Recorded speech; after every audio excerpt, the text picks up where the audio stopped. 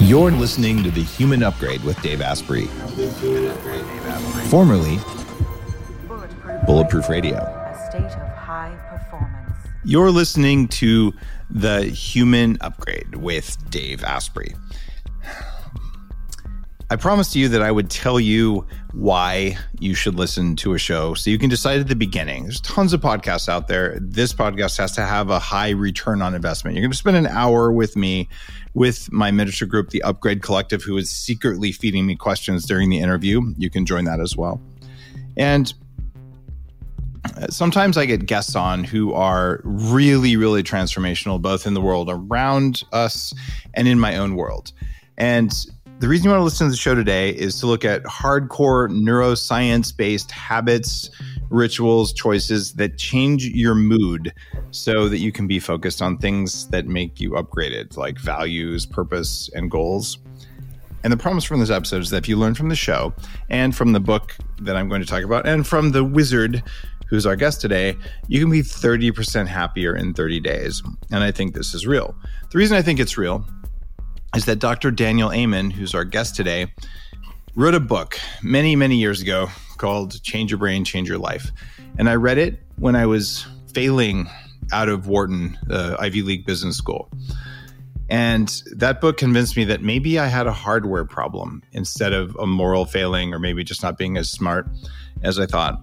So over the course of years, I had a chance to get to meet Dr. Amen and get to know him, and we've become friends. And I'll tell you that looking at the brain is a big deal. He's been featured in my books because he's one of those few guys who said, maybe I could measure it. Let's do what works instead of let's doing what we think works and sitting on a couch and talking about cigars and your mother. There's a lot more to it than that. At least I think there is. Dr. Amen, my dear friend, welcome back to the show. Hi, Dave. Always great to be with you. That makes me happy. You don't need to write any more books. People think, oh, you're just writing books to make money. And I'll just be blunt. No one writes books to make money.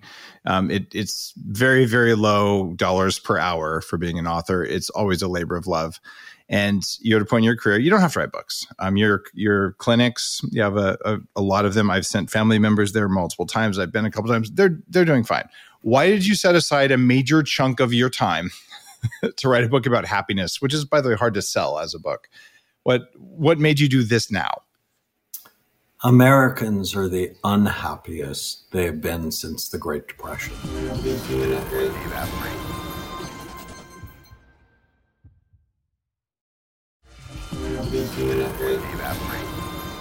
Why did you set aside a major chunk of your time to write a book about happiness, which is, by the way, hard to sell as a book? What made you do this now?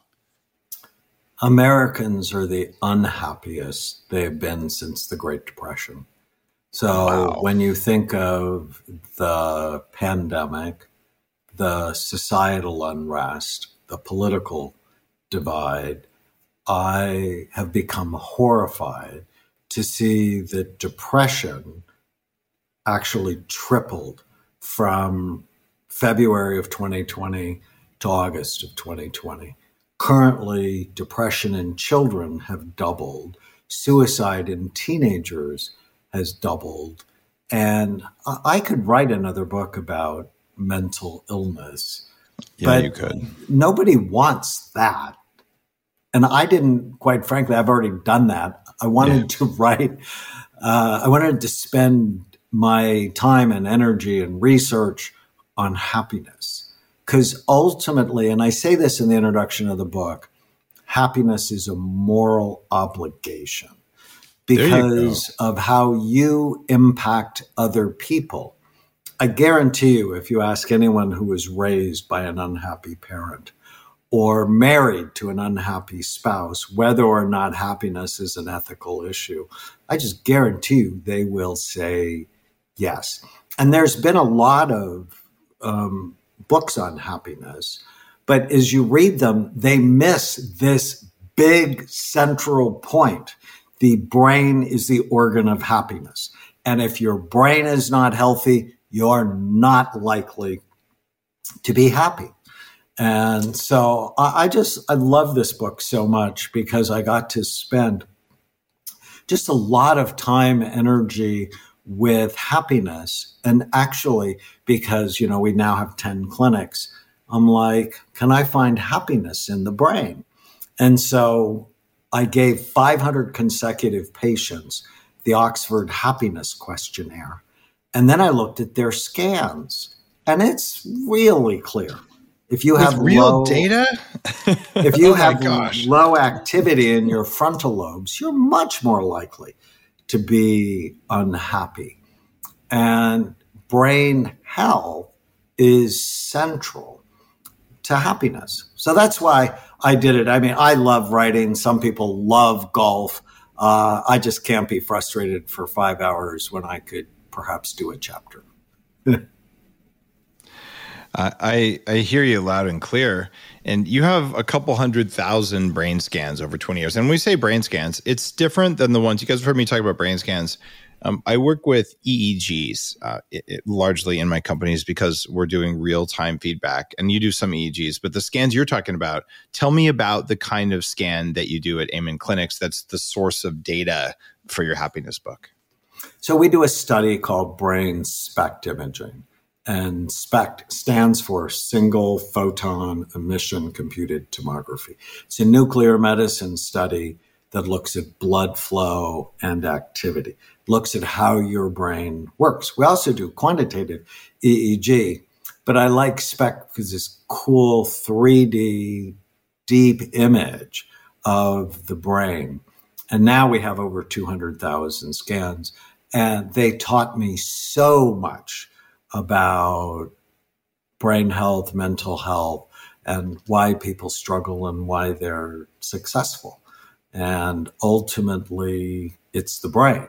It's the organ. I saw Justin Bieber. I'm in his new docuseries Seasons, and I love him.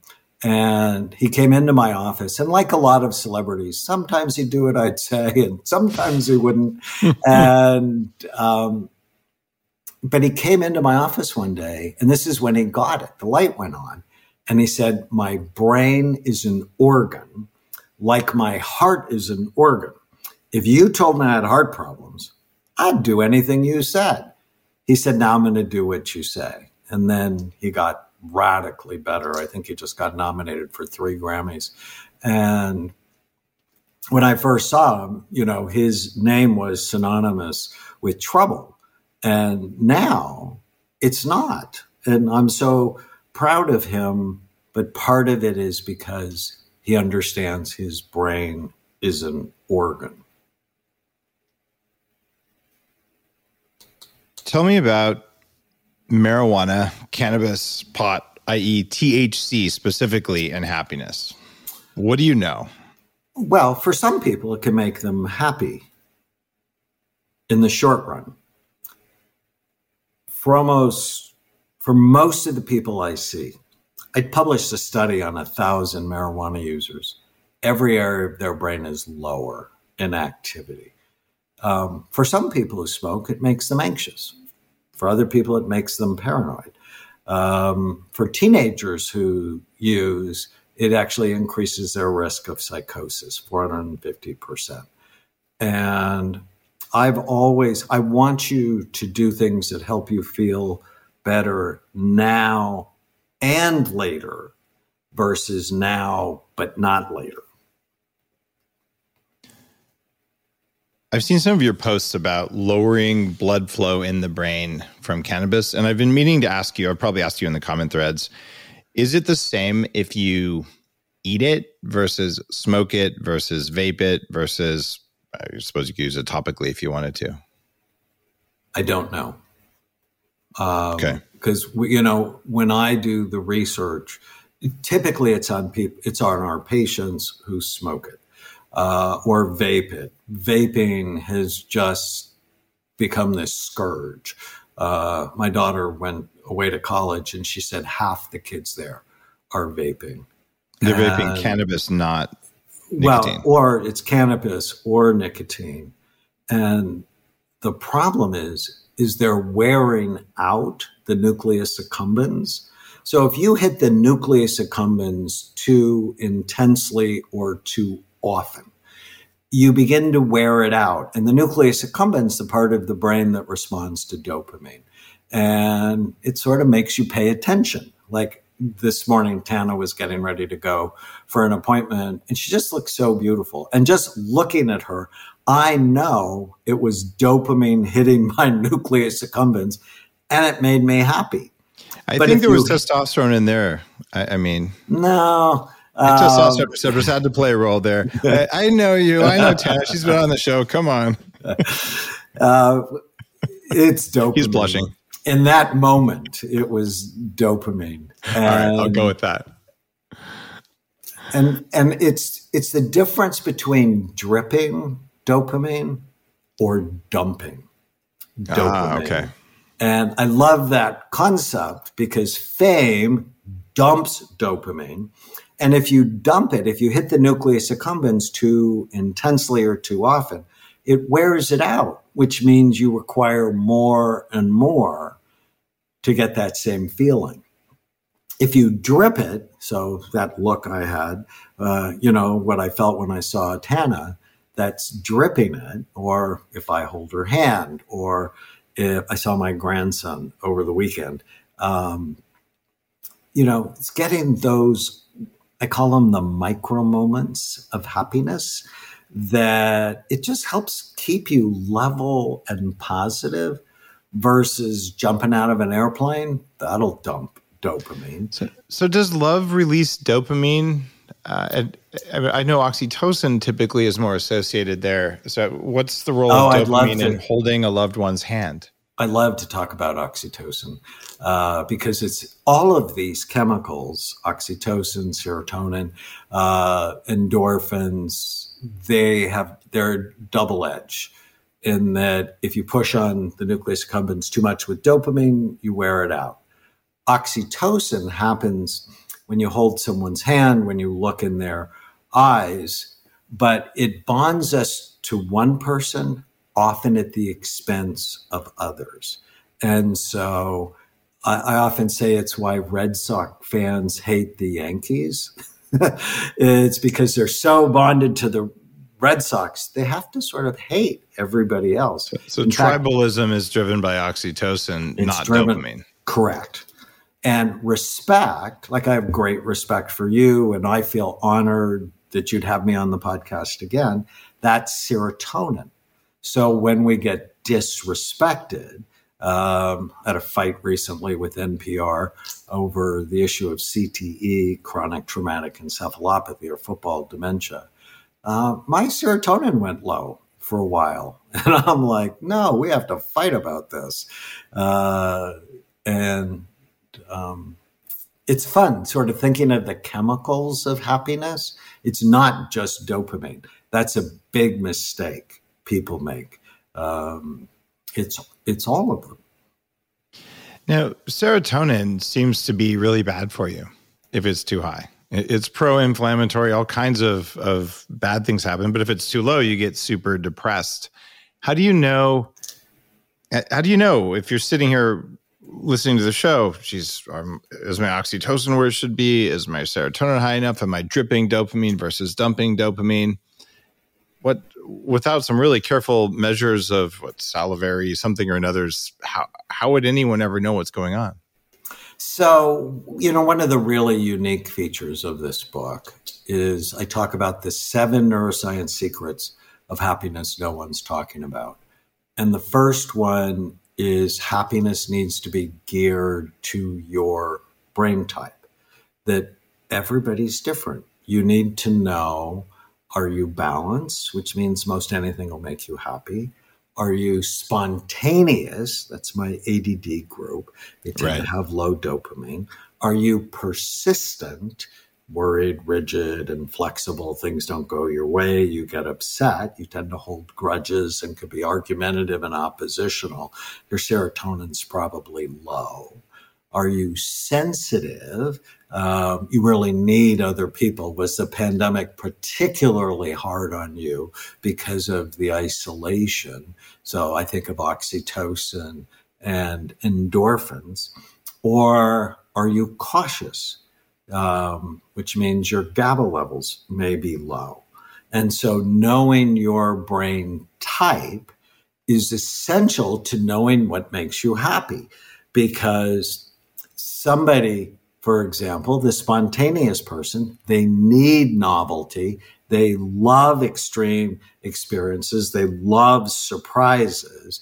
If you're married, for example, and your wife is persistent and she likes routine, and we can have sex on Tuesday and Sunday morning, and that's it, makes you crazy, because it's like, no, I don't like routine. I like spontaneity.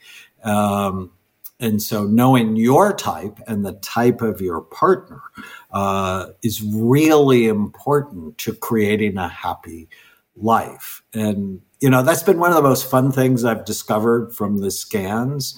It's like, oh, people are different, and I've written about 7 types of ADD and 6 types of addictions and 5 types of overeaters. But I realized it's just sort of how we live day to day. If you're a spontaneous CEO, because a lot of CEOs have ADD. What's a CDO? A CEO, a chief executive. CEO, sorry, I misheard you. Okay, yeah, right. Like you and I are CEOs. Yeah, we're CEOs. But if we're spontaneous and we have all these great ideas, we need assistants that are persistent and cautious, that follow through. If you hire a spontaneous assistant, nothing gets done, and the IRS comes and visits you because you didn't file all the right paperwork. That is exactly the way it works. And you and I both know that because we're successful CEOs. But if you don't have people around you who are the opposite of you, but how does that work in relationships? So, I mean, you mentioned the husband and wife thing, where one is ritual-based or time-based, the other one is spontaneous-based. Are these malleable? Can you change your brain type to more match your partner? Should you? Well, you should be flexible. Around my house, I adopted my 2 nieces. I don't know if I told you that, but they were growing up in chaos. And I was like, okay, they should come live with us. And I would always walk around the house with my little sayings, and I'd go, who survives a pandemic? And they would respond, people who are flexible. If you're not flexible, this pandemic was really hard for you. Yes, understanding helps, and sometimes you can change it.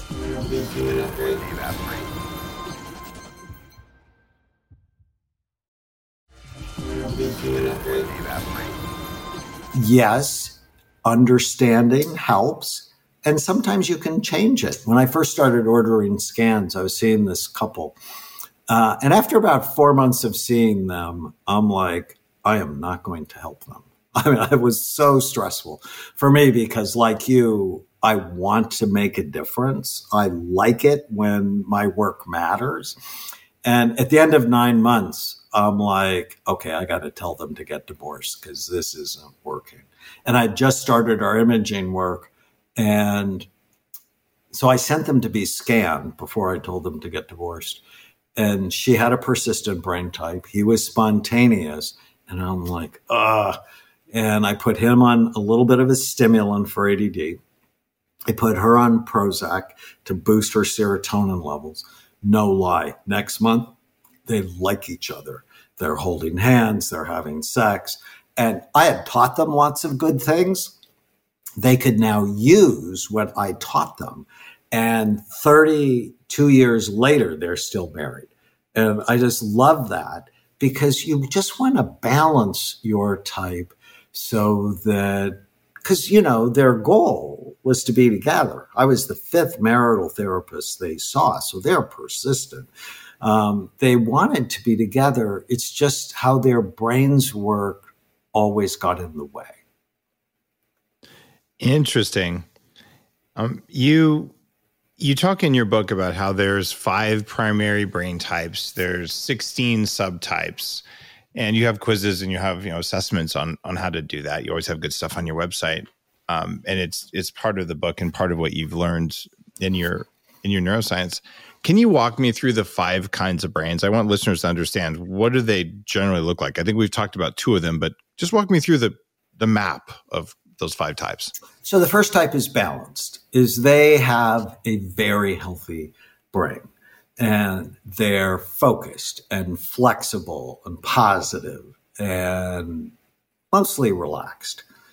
Type 2 is the spontaneous type. They have low activity in the front part of their brain, often associated with lower dopamine availability. Type 3 is the persistent type. They have high frontal lobe activity, especially in an area called the anterior cingulate gyrus. And interesting, in my happiness study, they had the people who are unhappy had high anterior cingulate gyrus activity. That would have been me during my first scan, if I remember right. They were worried, and the persistent type, they have trouble letting go of negative thoughts or sometimes even negative behaviors. The fourth type is the sensitive type, who often make great therapists, but they don't like when they have relationship conflict or they feel separated from the group. Often the empaths among us are the sensitive type. And then type 5 is the cautious type. Their basal ganglia and amygdala tend to work too hard. Often they've had childhood trauma and they're looking for what's scary. And they spend a lot of time preparing for problems coming up in the future, which makes them unhappy. So these are preppers? So these are often preppers, and GABA is often the problem. And so taking GABA or taking ashwagandha or theanine or magnesium can be just so helpful for them. And then the other types, so for example, type 6 is our spontaneous persistent group. They have features of both, and they're often children or grandchildren of alcoholics. I just noticed that. That's a particular interest of mine. And I noticed, they're generally, if you come up with type 6, I'm asking you about your family history of addiction. Now, when I think about these types of brains, you've got a couple 100,000 data sources. You can look at those. You can identify them. One of the things I've very much liked about the arc of your work, in your very early books, you were mostly a pharmaceutical interventionist, I would say. Like going back, 25 plus years. When I go, wow, okay, you're saying here's the tool that I know about the most with my MD to move the neurotransmitter in the right direction. And as you evolved your knowledge, your work, you got more data, you've become more and more nutritional. You have your own line of supplements and things like that are designed for the brain. And now you're in this nice middle ground where you're totally happy to say, we tried the natural things with you. You're going to do better with a little dash of insert name of SSRI here, but you don't blanket prescribe them, and you're doing different doses. So the fact that you're open to pharma, but that you're doing lifestyle and sleep and intervention, things like that, to me, that's a hallmark of being a curious human, because it's very easy to get on the pharma train and just stay there and not look at the rest. What got you off the pharma train at the beginning so you'd be willing to consider supplements and be where you are now, which is, I would say, very curious, but walking in the middle? So I'm a classically trained psychiatrist. I trained at the Walter Reed Army Medical Center in Washington, D.C., and they really trained us to be whole people psychiatrists. Like I was the primary care doctor for a person's mind. And I would do their therapy once or twice a week, prescribe their medication. I didn't get any lectures on supplements or food in medical school or in my psychiatric training. In the early 90s, when I started to look at the brain, I'm like, some of these medicines are dangerous. Some of these medicines that I was taught to prescribe, like opiates and benzos, they make your brain look worse, not better. And so that was the trigger for me to go look for other options for my patients, because in medical school, one of the first things they teach you is first do no harm. And I would just be horrified personally if I was hurting anybody. And then something pernicious happened in the early 90s. Managed care took over medicine. And managed care was never about patients. It was about profit. And they're like, psychiatrists are too expensive. We'll let psychiatrists do the medication and we'll pay therapists to do the therapy. Because I love doing therapy. I love sending people to therapy. I'm like, oh no, I'm not okay with this. Because they really pushed us into this current model we have in psychiatry, which I just think is awful. It's the 15-minute med check. And psychiatrists have really become the candy man or pharmaceutical reps. And I think it's just damaged my profession. And at Amen Clinics, we will have none of that. That's not even an option for us to have 15-minute med checks, because I just think it's horrible what's happened to psychiatry. Now, as you learn about natural ways to heal the brain and you pay attention as a scientist, it's like there's a whole bunch of studies on omega-3 fatty acids, on B vitamins, on vitamin D. Or from a happiness standpoint, my favorite supplement is saffron. There are 24 randomized controlled trials showing it has equal efficacy to antidepressants for depression. And I'm like, count me in. I've been wanting to ask you about that. So I formulated the extract of saffron quite a long time ago into one of the supplements I made when I was at Bulletproof. And as far as the manufacturer of the concentrate tells me, we were the first people to hit it out commercially. But when I took it for more than 3 days, I got weird, almost like it does have an SSRI-like effect. But I don't know if it was, it was just a very strange mental state. Do people take too much saffron? Are some brains not saffron compatible? I wonder what you formulated it with. I make something called Happy Saffron. It's got 30 milligrams of Afron, a specific extract. Yeah, that was the stuff we were using. And it was Zembrin plus Afron. Zembrin's a South African bush with similar effects. Yeah, so I wonder if it was the Zembrin. We formulated it with zinc and curcumins. And so it's a pretty straightforward formulation that way. Okay. And what was its name again? Happy Saffron. Happy Saffron. Okay. Yeah. And I'm curious about Zembrin. I know a number of other companies produce that, and it has some research. The cool thing about saffron, and this is what made me pay attention, and you'll know it fits me, not only does it improve your mood, but there's actually been studies with Alzheimer's disease showing it improves your memory. And then there are other studies, and this was the home run for me, is it improved your sexual function.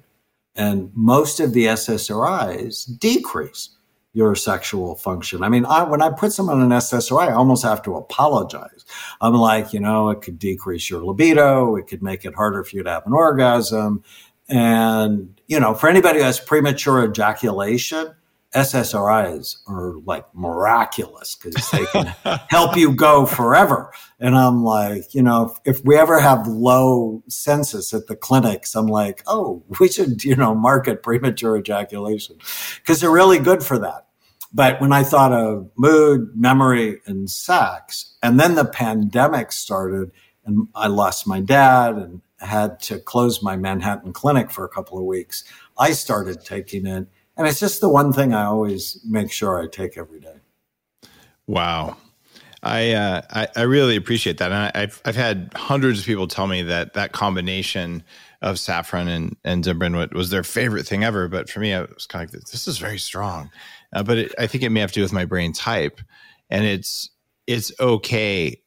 It's okay for people to experiment with supplements to see what works for their brain. And in your new book, you actually talk about types of supplements matched to brain type so that you have a better chance of knowing what's going to work for you. Right. And we've had about 5 million people take our brain health assessment. And we just have lots of great, it's like I'm a type 3. One of my favorite stories is one of my friends went to an addiction treatment program. She was going to lose her kids. Her mother came to be with her to help her, but they were fighting like cats and dogs. And Tamara was a 2 and her mother was a 3. And her mother went on serotonin mood support, which helps boost serotonin, saffron 5-HTP. And they just got along so much better because her mother became less rigid. When you walk around with all these rules in your head, it can be really hard on other people, especially if the past is always present, right? If you're stuck on the past and it goes over and over in your head. So in the book, I talk about these 7 secrets. So 1 is know your brain type. 2 is get your brain right. 3 is supplement your brain, because when your brain has the nutrients it needs, you're happier. I've definitely experienced that. And it seems like getting enough energy and enough nutrients to build energy, or getting enough ingredients to build neurotransmitters into the brain, to build proper cell membranes and things like that. If the electrical side is working, then you can focus on tuning a little bit, but a lot of us don't make enough power. And if we do make enough power, then we're not allocating it properly. But when you balance all that stuff out, then you can start doing therapy that works. But if you're trying to do therapy and you have big holes in metabolic function in your brain because you're lacking the core building blocks, it seems like therapy is almost useless. If your brain can't do it because the part of your brain you're trying to activate doesn't have what it needs to do it, then we should start with the biology of the brain and then move to therapy. Or am I overstating the case? I mean, you are a therapist. You're exactly right. Think of it like hardware and software.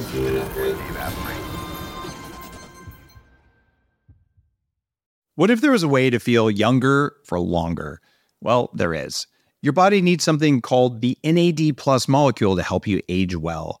When you're young, your body makes a lot of NAD+, and that helps you make energy, it helps you keep your DNA healthy, absorb nutrients well, and it protects your cells from stress. But once you hit about 30, your NAD+ levels start to drop.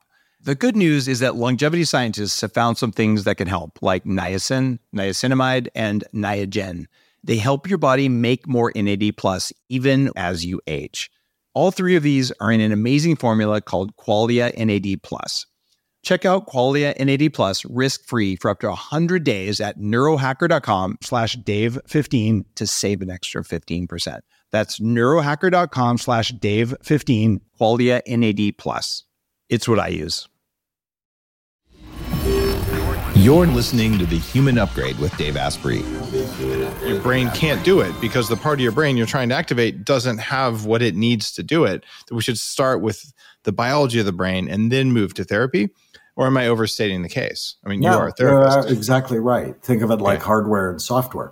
I mean, would you ever try to program a computer that wasn't working right? I mean, that would be a waste of energy. And in fact, it demoralizes a lot of people because you go, this is going to help me. And when it doesn't help, you either blame the therapist or you shame yourself. That's what I was doing. Yeah. Is this a hardware problem or a software problem? And often it's both. If you have hardware that is not working right, you end up with psychological problems because you try and it doesn't work. You try and it doesn't work. You try and it doesn't work. And then you say to hell with it and you stop trying. This concept from Marty Seligman called learned helplessness. And you were working really hard, but when you saw your scan, it's like, okay, this is not a software problem or not just a software problem. And when you got your brain healthy, it was easier. It was. And by the way, if you're listening to the show, brainhealthassessment.com, that's the one you said 5 million people have taken this. So you want to know your brain type, you do that, then you read Dr. Amen's new book about happiness. And what you find is magically you've taken a shortcut to figure out what to do, even if you never get a SPECT scan at one of his clinics or anything like that. What I want you to do and what I want you to learn from the show is, hey, if I do this, it has a greater likelihood of helping than just doing nothing and just kind of randomly doing something. So the idea is it'll probably work, but it might not. So if I can reduce the chances of something not working, then I'm going to tell you to go do it. And brainhealthassessment.com, or is it .org or .com? That's where you put your thing up. Yeah, brainhealthassessment.com. And it's just worth doing. And then if you're interested in happiness, 30% happier in 30 days. I actually 100% believe that because, well, it's based on real data. It's not based on some belief system about drinking celery juice. And So we did a 30-day happiness challenge. Okay. So after I finished the book, I'm like, okay, does this work? And so I filmed 30 short videos based on the content of the book. And we got 32,000 people to sign up to take the 30-day happiness challenge.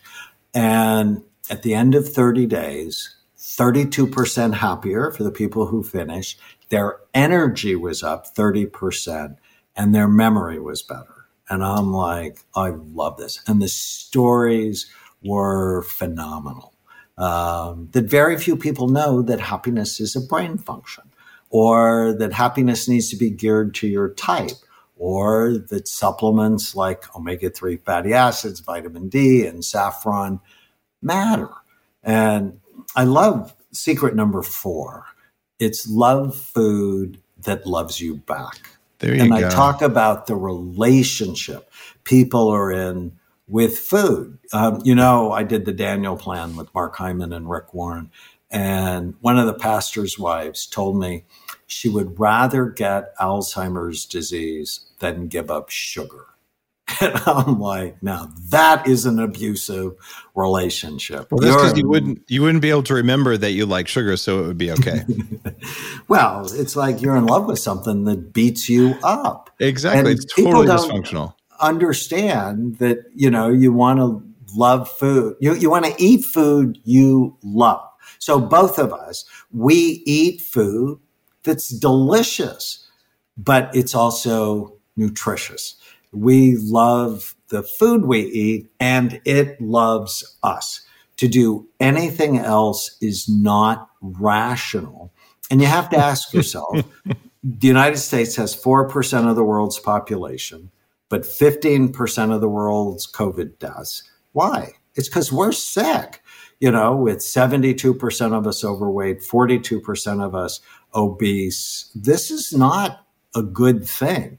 And I wish that the messaging from the government was more about get well, let us help you get well, rather than the nonsense that we have gotten.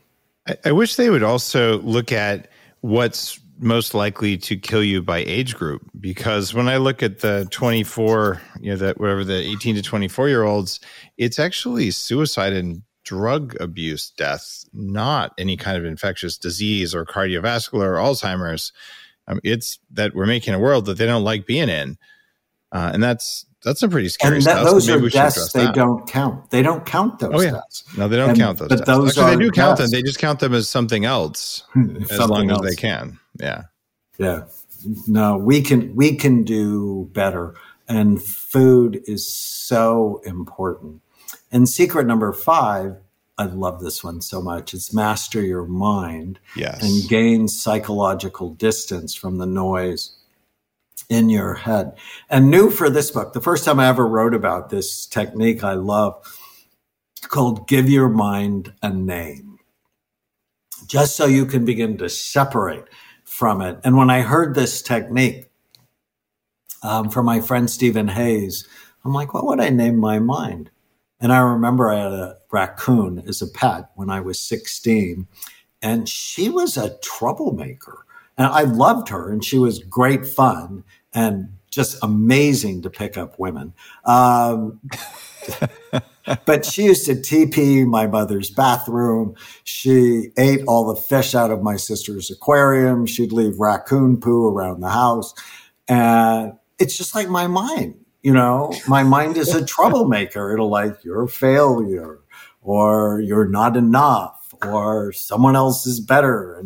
And when I can just shut that down, turn it off, put the raccoon in her cage. Life is so much better if you can separate yourself from the constant chatter in your head.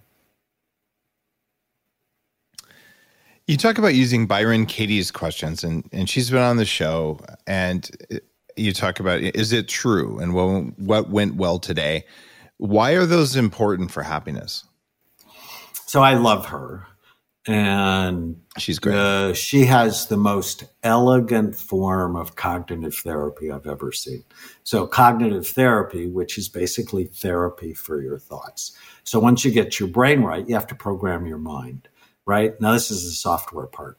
Whenever you feel sad, mad, nervous, or out of control, write down what you're thinking. So I call them ants, automatic negative thoughts, and then question them. And I love her questions so much. I got her permission to use them. And I tell people, if you write down 100 of your worst thoughts and then just subject them to these questions, is it true? Is it absolutely true? How do I feel when I have this thought? How would I feel without it? And then turn the thought to the opposite. You do that, you're going to begin to discipline your mind. Now, along with that in the book, I talk about positivity bias training. One of the really great movements in psychology the last 20 years, developed in part by Marty Seligman's group out of the University of Pennsylvania.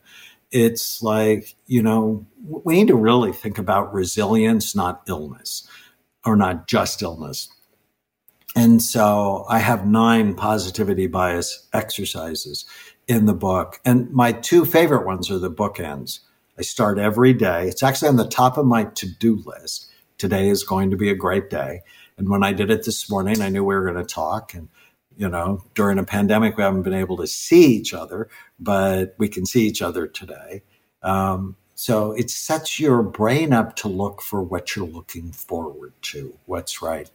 But my favorite exercise is when I go to bed at night. I go, what went well today? And I actually start from early in the morning, and I go through my day looking not for trouble, but looking for what went well.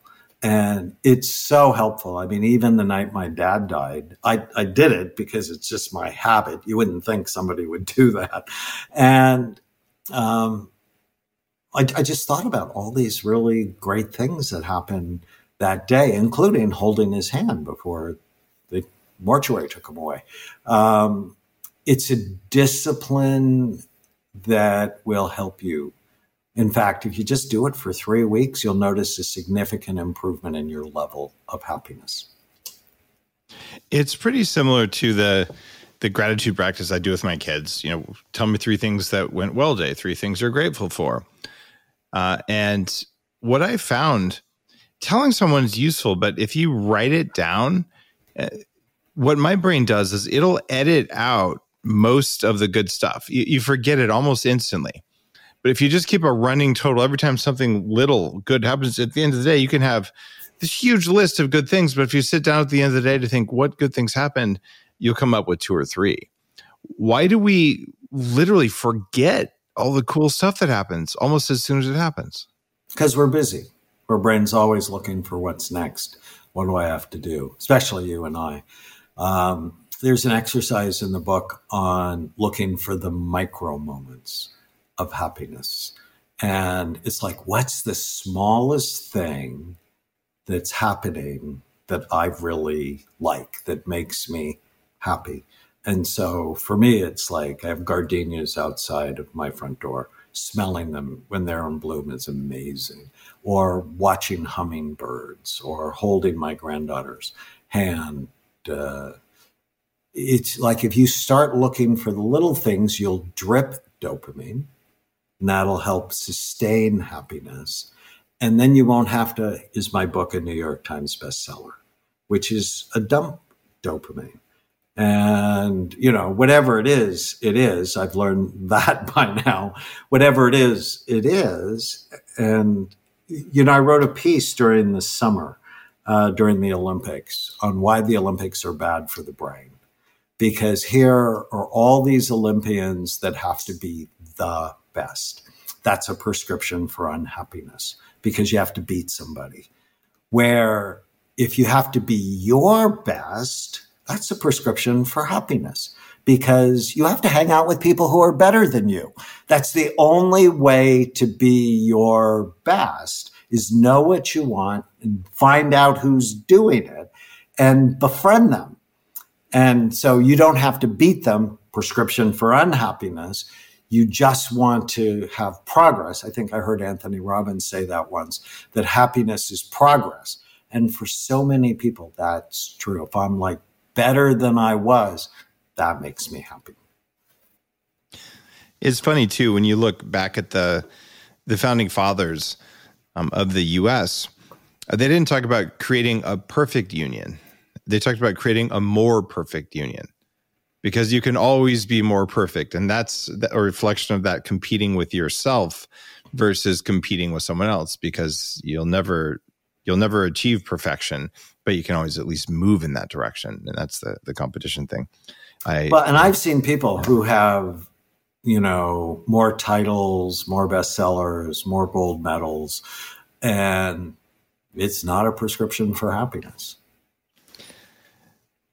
You mentioned the New York Times list. I was doing my evening gratitude a while back, and last book, I just received notice that morning that I'd hit the New York Times list for the second week in a row. And as you know, but listeners probably don't, the more weeks you're on the list, the more you can puff up your chest and say what a big author you are, even though if you're on there once, you're a New York Times bestselling author, good to go.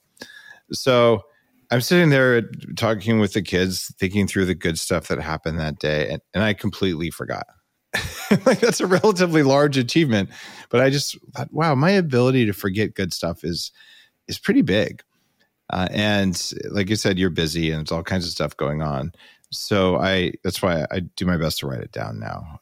On my phone, I actually have a cool events note tab where if I see somebody I really like or look up to, or I get to speak, or if I do something that really is meaningful to me, I write it down. And I actually got the idea from one of the singers I saw who was so focused on, he was 50, something that Rolling Stone wrote about him when he was 16. And I'm like, have you ever written down your accomplishments? And he never had. And so I'm like, your homework before you come in to see me in a couple of days is I want you to write down your top 50 accomplishments. And he said he felt so much better by just being able to focus on what was cool rather than on a hurt that, happened 34 years earlier. I mean, isn't that nuts? I mean, whenever you try to do something new, someone is going to hate you. And there's a science to deal with the haters. And it's funny. I actually cited you in Game Changers, my book about what do really successful people do en masse to become successful. And I told the story of how much crap you took for talking about spec scans early on and how you persevered. And finally, you're like, I have more data than all of you clowns. Here's how it works. Let's do this. So you've been very much vindicated by sticking to your guns, but you had to take some hits. And I did too, just for talking about butter and coffee and grass-fed and all that. And so you do end up developing that skill set, but there are no books about that skill set. So how did you know to develop the skill set to persevere in the face of all the criticism you took early on? Oh, I was so anxious and so furious for so long. And then I read a book called The Structure of Scientific Revolution, and it helped me so much. Thomas Kuhn wrote it in 1962, and he said, scientific revolution happens in 5 stages. First, someone notices a problem. I would diagnose you with major depression, like I was taught. I would put you on an SSRI, and you want to kill yourself, or you want to kill someone else. And I'm like, we have a problem. And 2 is the people in charge, like the American Psychiatric Association, make small fixes. Like there's been 6 versions of the DSM. They make small fixes, but they're not throwing the whole thing out. 3, someone comes up with a new paradigm. Get your brain right and your mind will follow. These are brain health issues, not mental health. Stop using the term mental illness. 4, you're rejected.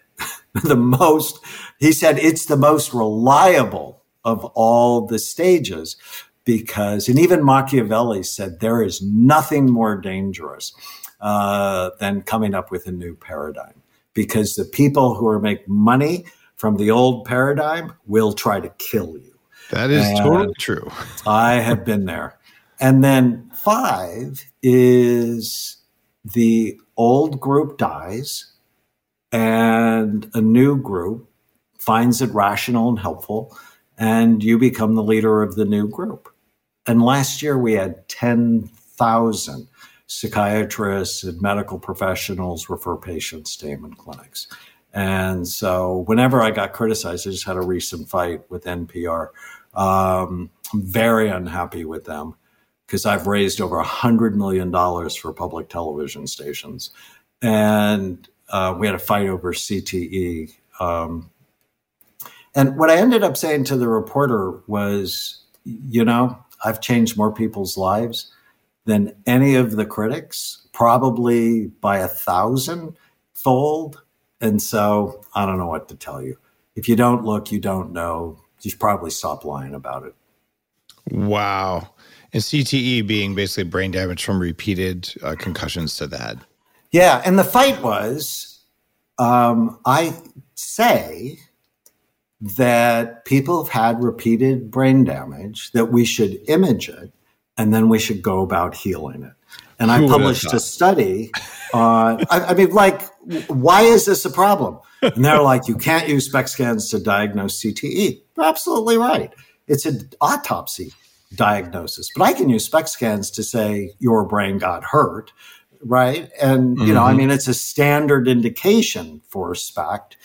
And it's like they were purveyors of despair. And they're pushing on me because I'm a purveyor of hope. And it's just irritating. But the coolest thing that happened last year that made me happy was the Canadian Association of Nuclear Medicine came out with new procedure guidelines for SPECT as if I wrote them. And of the 10 authors, 5 of them were my students. So I was really happy about that. You're making a difference. And for a lot of people listening now, if you're younger, like I'm kind of right in the middle from the average human lifespan. I'm only at 28% of my lifespan. But when you look at this, it takes way longer to create change than you think. It's like when you're 5 years old and when was 10 years old is so old. They're twice as old as you and all of that. But you realize it really does take about 10 years to see a major swing in terms of the acceptability of grass-fed being different than industrial fed.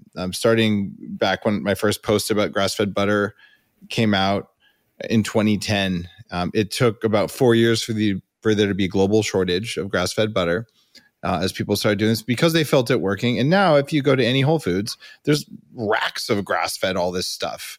Right. And it's going to take another 10, maybe even 20 years for there to be availability for supply to meet the demand that's out there for grass-fed meat and everything like that. But this is like a 10, 20, 30 year kind of timeline. And if you're 25 and you're out there starting your career, it feels like it's forever, but it's not. It happens in your lifetime. You just have to keep at it longer than most people would expect. What part of your brain kept you at it? Like, what do you have in there that made you keep going against all of this?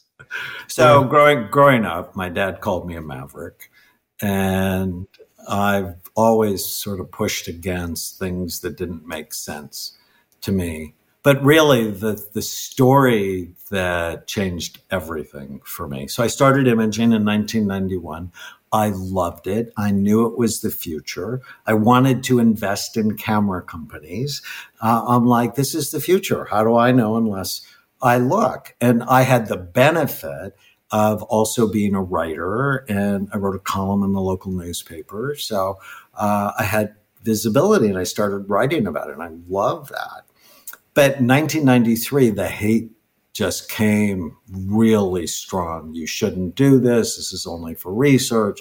You're taking advantage of vulnerable people. And I'm just like, 1995, I got a call from my sister-in-law, Sherry. It was a Tuesday night. She told me my 9-year-old nephew, Andrew, attacked a little girl on the baseball field for no particular reason. I haven't thought about this for a while. And he's my godson. And I'm like, well, that's horrible. What else is going on? She said, Danny, he's different. He's mean. And he doesn't smile anymore. I went into his room today and found 2 pictures he had drawn. One of them, he was hanging from a tree in a suicide attempt. The other picture, he was shooting other children. So if you think about it, Andrew was Columbine or Parkland, Florida, or Sandy Hook. And 999 child psychiatrists out of 1,000 would have put him on medication and in psychotherapy. My first thought is, can you bring him to the clinic tomorrow? I want to scan him. And they lived 8 hours from me. And when he came to the clinic, I'm sitting with my godson, and I'm like, buddy, what's going on? He said, Uncle Danny, I don't know. I'm just mad all the time. Is anybody teasing you? No. Is anybody hurting you? No. Is anybody touching you in places they shouldn't be touching you? No. And so I scanned him. I actually went to the imaging center with him and held his hand while he held his teddy bear. And when the scan came up on the computer monitor, my mentor, so his mother wouldn't hear, wrote down, he was missing his left temporal lobe. It was not there. And I'd never seen that before. And my mentor wrote down cyst, tumor, stroke. And we got an MRI and found he had a cyst the size of a golf ball occupying the space of his left temporal lobe. And when the neurosurgeon took it out, I got 2 phone calls, one from his mother, who said the surgery went really well. And when Andrew woke up from surgery, he smiled at her. She said, Danny, he's not smiled for a year. And then I got a call from Dr. Lazarev, who said, oh my God, that cyst was so aggressive. And it put so much pressure on his brain that actually thinned the bone over his left temporal lobe. He said if he would have been hit in the head with the basketball, it would have killed him instantly. Either way, he would have been dead in 6 months. That was the moment the war started for me. It's like, I'm in this, and I'm always going to be in it. If you don't look, you don't know. Because how many people are there like Andrew that no one's ever looked at their brain and they're shamed? They're labeled as bad when they're not bad. They're sick. And it's just not conscionable. And I find anybody who does something great, they have passion stories. And I have a lot of those stories, but Andrew is ultimately the reason why I do what I do. That's the one that kept you going through all the crap that it's inevitable. Like you said, it's the structure of reality. So for everyone listening, if you feel like you're going through crap and no one understands what you're doing, it's one of 2 things. You might actually be wrong and batshit crazy. That's why you have good friends and advisors and mentors. Or you might be onto something, in which case you just have to keep doing it. And the more they try to cancel you, the more, I don't know, Joe Rogan yells at you, probably the more good you're doing in the world. And that's okay. Right. So you have to look at that as, wow, I'm getting pushback. And if you're doing work with a therapist and all of a sudden you're really angry, you're really pissed off and you hate your therapist, that's really good work because you just stirred up something that probably needed a little bit of stirring up. And so the things that you don't like are oftentimes sign of progress. And that can be a motivation for going forward, at least knowing that works for me. I love that. Now, you talk about these 3 regions of the brain that are responsible for happiness in the book: the orbitofrontal cortex, the basal ganglia, and the brainstem. I'm a biohacker. Okay, I have lasers. I have pulsed electromagnets. I've had my head locked into a thing with transcranial magnet stimulation. You can target it. I have TDCF to run current over very specific parts of the brain. What can I do to directly stimulate the happiness parts of my brain without opening up my skull and becoming an Elon Musk clone army guy? So you can use TMS over the left front side of your brain, not the slow frequencies, but the faster frequencies. As you activate the left frontal lobe, tends to treat depression and help your mood. If you're anxious, you can do the slow frequency over your right frontal lobe. That tends to calm anxiety. I think, some of the most important things is you can protect yourself from not damaging your frontal lobes. Like, don't let your children hit soccer balls with their head. Don't allow them to play tackle football.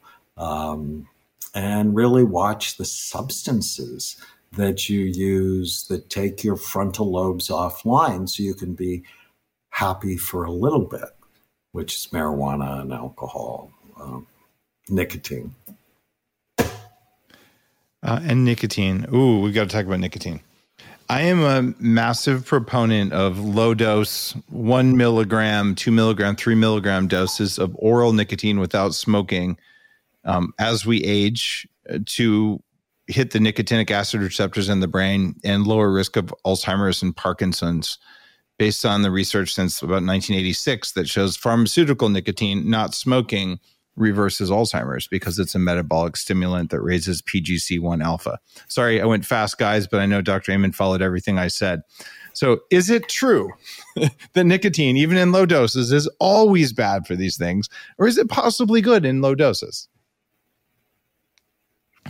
Well, anything that constricts blood flow to the brain prematurely ages it. Now, the nicotine I see are from smokers. They're not bad. People that are using micro doses that potentially may be helpful. And so I think it'd be fascinating to study the same thing with caffeine. Because, I know you make coffee, and I've seen caffeine be a vasoconstrictor, and that worries me. And so, because I'm always trying to get better blood flow to the brain. But perhaps in small doses, it activates the brain and doesn't correlate with the vasoconstriction.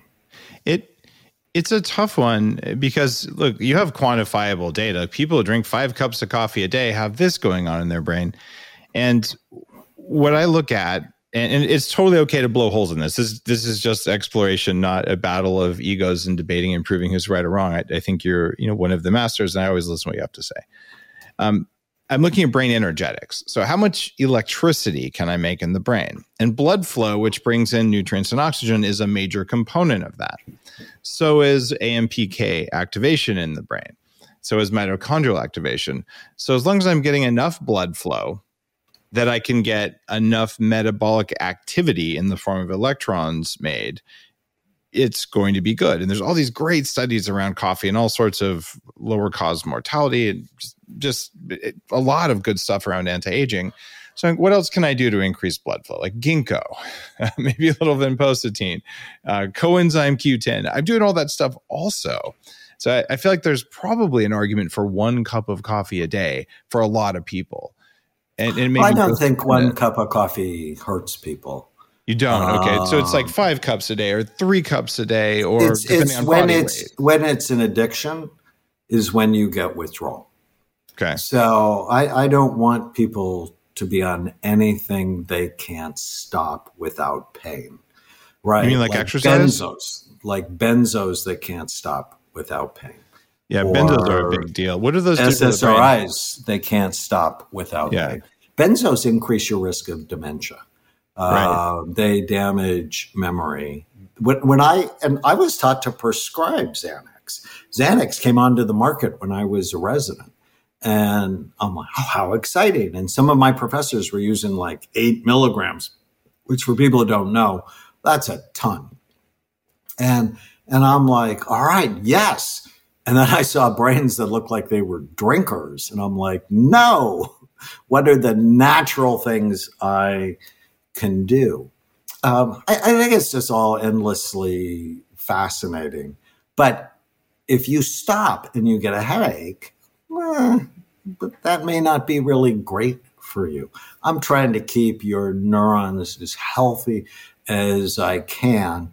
And not only does blood bring nutrients, but it takes away toxins.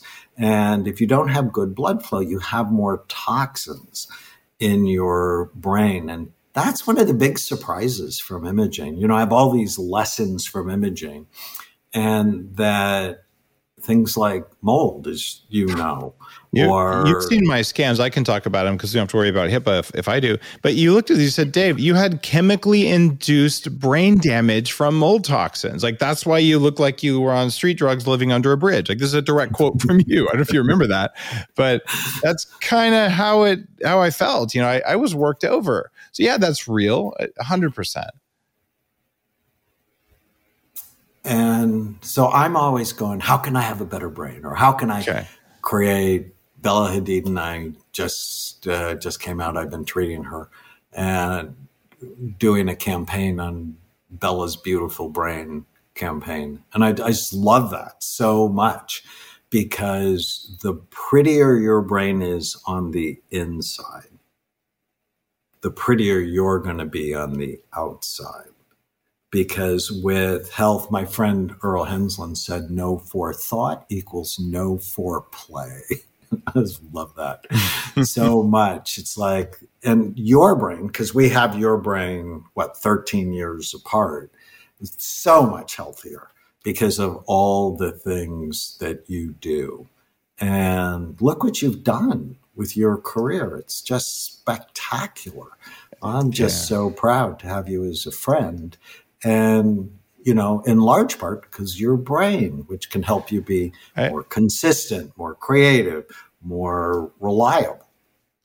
People will never know, because as the guy you trained who did my first scan, he said, Dave, you have the best camouflage I've ever seen. But I was truly desperate. If I had not read your book and gotten a brain scan, I probably would have dropped out of Wharton. I just couldn't do it anymore. It didn't matter how much I tried. And when I got that back, I'm like, oh, thank God. Like, I can fix hardware problems, but if I'm just a dumbass, I can't fix that. Like, if I can't pay attention no matter what I do. So just seeing those holes was really liberating. So truly, I all the stuff that I do, I wouldn't have happened if I hadn't have just stumbled on your first book and taken action on it. So you've had a big ripple effect, my friend, including all the work that I've done. So you can take credit for that too. Well, I love to be alongside of you. And if you just think of all the people who didn't have that knowledge, and you just see where their lives go, and they just feel like they're never enough because they got nowhere near their potential. And that damages your self-esteem. It's an esteem issue. The you are not enough people, including, the book by the title author's been on the show. Some of that comes from you knowing that you have capacity that you haven't reached, and knowing there's something, in my case, mold toxins and metabolic things. Oh, and lead and mercury and Lyme disease and a long list of everything you could throw down in front of someone. But whatever it is, if you know in your gut that there's more and you're not exhibiting it, it actually hurts. In some weird way, and hurting all the time. It's a chronic stressor that I don't think is well enough studied, because it's very hard. It's very mushy to describe it. But it wears you down, right? And it makes you feel defeated. And I feel that today there's some kind of weird force that wants people to feel defeated. It's almost like we're lining up all the things you can do with isolation and smiles and everything else, where there's a lot more people. And that's why our tripling of depression is happening, that you talked about at the beginning of the show. People need to be able to go out and express what they do and to use their potential. And without that, something very deep and visceral is wrong, and it feels wrong. And if you don't right the wrong, you get depressed. Well, there are forces that are controlling us in a really evil, awful way. Yeah. Never before in history, in my life, never before has a governmental body told me I couldn't prescribe a medication off label. Never. And to say I can't do early treatment to a disease that kills people, there's evil behind that. And whether you think ivermectin works or not, I should have the right to prescribe it because there are 39 randomized controlled trials saying it does work. Brand new study just out of Japan. Yep. And it's like, well, that's between me and my patient. When did it become between the governor and me? Like the governor didn't go to medical school. And I'm furious because I see many people have died unnecessarily. And it's setting the wrong precedent for bureaucrats to be able to tell well-trained, board-certified physicians what they can prescribe and what they cannot prescribe. And this is not okay when their message should have been, we're sick as a society, let's help you get well. They were already derelict in their duty, starting in the 70s with the food pyramid, getting worse and worse and worse and selling themselves to commercial interests to the point where they feel they have the right, and they don't have to apologize for stripping a patient of their right to work with whoever they want, including the doctor, to treat themselves for their own biology. That's why a lot of my social media, yes, I've been shadow banned. Yes, I'm banned from doing live streams on my 500,000 person Instagram account right now because I talk about this stuff. And to me, you can't biohack. You can't live to 180. You can't fix your brain if a bureaucrat gets to say what medications you have to take or aren't allowed to take. It doesn't work like that. So this is one of those, do we want to survive as happy humans or do we not want to survive as happy humans? So I'm going to keep talking about that stuff. And if people want to follow me on Telegram, t.me/AspreyOfficial. Do you have a Telegram channel, by the way? I don't know what that is. It's another service that's replacing Twitter and Facebook and Instagram because they don't censor. And I've gone from 0 to almost 40,000 followers in a few months because I started posting stuff there that gets censored on the main platforms. It's like, why does Google have a dog in the fight?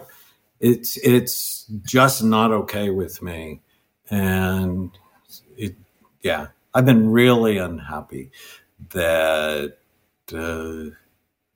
this is going on in our society, which is why I need to use all the happy tools in the book. Your book is is at coming out at the right time because it's easy to get unhappy. You look around at all the garbage behavior from governments that seems to be aligned around the world at the same time. Particularly, I'm going to call out Canada, Australia, Austria, and Germany as being some of the worst. Although I keep hearing stories about, other countries where I just have less exposure. Like people have said, well, there's a problem in Singapore. There's a problem in different countries in South America. I just don't hear as much because it's not the same language they usually see. But it's all lined up. Normally, people just flee from bad countries to good countries and take their assets with them. But there isn't anywhere to go right now. So I'm not sure what's going to happen, but I do know that if I'm happy along the way, that I'm still winning. And that's one of the reasons I want to have you on the show.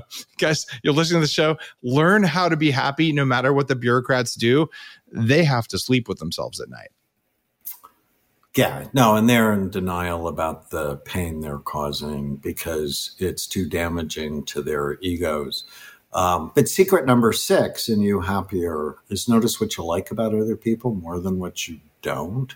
And I found myself during the pandemic, so many of my patients, if they're on the blue side or the red side, that they're in family conflict more than I've ever seen in the 4 decades I've been a psychiatrist. We're not getting together for Christmas. That person can't come over unless they're vaxxed, even though being vaccinated doesn't prevent you from getting or spreading Omicron. And what I kept saying over and over to them is you have no influence without connection. You have no influence without connection. Don't lose the connection. Listen to the other side. Don't be angry. Say what you have to say in a thoughtful, calm way. And then you have to talk about something else. Let it go. Otherwise, you'll lose the connection and then you'll get depressed because you're going to be isolated. Yeah, I love that. And I just posted about it today. Look, hating someone because they're in a different political party is lame because hate's expensive biologically. Hating them because they did or didn't get some treatment that you think is good. Personally, I hate people who take aspirin. I mean, it's tied to macular degeneration in a study. And I have a whole, rage page and I troll aspirin taker. Or I can say, look, take whatever drugs you want, man. Like, that's up to you. And so it's not okay to hate people who are 17 vaxxed or to hate people who aren't vaxxed yet because their doctor told them that it gave them extra risk because they had a mast cell disorder. It doesn't freaking matter. And it's the TV stations, it's just big media and advertising and social media that are trying to make you hate people like that. And it's dumb. So we can stop all that. And the reason that you want to stop all that is what you just described, Dr. Amen. It's that if you have connection, even with people who disagree with you, you're happy. And if you're happy, it means they lost and you won, and that's good. So that's why. Yeah, and if you're happy, we're connected, and it's hard to divide us.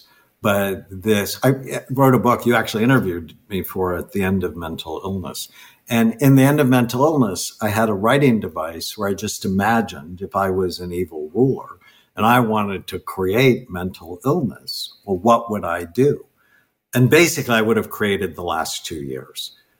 Fear and isolation and pitting people against each other, the hateful politics that we've been in this cycle for 5 years, 6 years. Wow, this is how you create mental illness. And it's so true. I mean, we're seeing it by the numbers.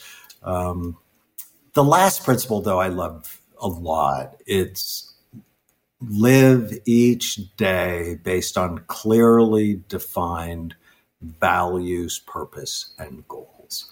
I think, businesses, your business, my business, we have a one-page strategic plan, we have a purpose, we have a mission, we have core values. We know what we want, and we have a plan on how to get it. People don't do that for their lives. And in the book, I talk about how to know your values, what's your purpose, and then to develop clear goals, biological, psychological, social, and spiritual goals. And that's a happy people. And the question is, does it fit? Does my behavior fit my values, my purpose, and my goals? And I just find it's essential to happiness because that's where progress happens. Like our core values at Amen Clinics, authenticity. We live the message. Would you ever believe a cardiologist who told you to stop smoking who was overweight and smoking? No. You have to be authentic. We're science-based. Everything we do has references, that it's rational. If you're going to push the envelope, you have to have science as your first cousin. Outcome-driven. We want people to be better. That's why we go to work, to get people better. And ownership. We want all of our team members to feel like they're part of the process. I think I told you we did an ESOP for Amen Clinic. So it's an employee-owned company. I love that so much. But so all of our decisions, and you should do it for your life, all of your decisions go, does this fit my core values? Well said. And making that part of the plan for Happy Brain is cool. Because what if you spend all your time every day doing something that's against your core values because you never thought of your core values, you never wrote them down, you never figured it out? It matters. And this is that weird area where brain hardware science, how's my brain working, ties to psychology. And then you get into this personal development realm. What's my purpose? Why am I here? And sometimes that's psychiatry, sometimes it's psychology, and sometimes it's something else. But I think you touch on that just the right amount in You Happier, that it's part of the recipe for happiness is knowing why you're here and showing up for that. So thank you for writing yet another transformative, powerful book, Dr. Amen. Thank you. DanielAmenMD.com is the URL. And tell me the URL for the brain typing scan that you do. So the URL for the book is youhappier.com. Okay. And if they pre-order the book, we'll actually give them a bottle of Happy Saffron. Oh, well, geez, there you go. Youhappier.com. Get a bottle of the supplement, the saffron supplement that we just talked about. That's fantastic. Yeah. So that's actually worth twice the cost of the book. And then we'll enroll them in the 30-day happiness challenge. Tana wrote a brand new cookbook, You Happier. They'll get a digital copy of that. And they can learn about our imaging work at amenclinics.com and find their brain type at brainhealthassessment.com. All right, I'm going to boil that all down because that'll all be in your show notes for you. It'll be on daveasprey.com. But youhappier.com equals free saffron extract that's good for your brain and erections, apparently. So you want to do that because it more than pays for the cost of the book. You guys want to read the book. I was going to wave the book around for you because I got the advanced edition, the cool ones you get that don't have the author's name on the back, or they have the author's name on the back but don't have the little blurbs on the back. But my wife stole it and she's got it in the bedroom in the house. So there you go. I really, if you can't tell, I'm a huge fan of what Daniel Amen has done in the world. And so I really think if you've never read any of his books, try this one. If you're happier, it spreads. And that's something that we didn't talk about in the interview, but I know this, and it's a big part of why I do what I do. People, when you get enough nutrients, you're nicer to other people. When your metabolism works, you're nicer to other people. And so every time you do this, you can actually diffuse the hatred between red and blue and vax and unvax and all that kind of stuff just by being nice, just by doing simple things, but you have to have happiness to do it. And that's why this book really matters. So thanks again, Dr. Amen. I will see you next time. Anytime you do something new, welcome onto the show. Thanks, Dave. Really grateful for you. You're listening to The Human Upgrade with Dave Asprey.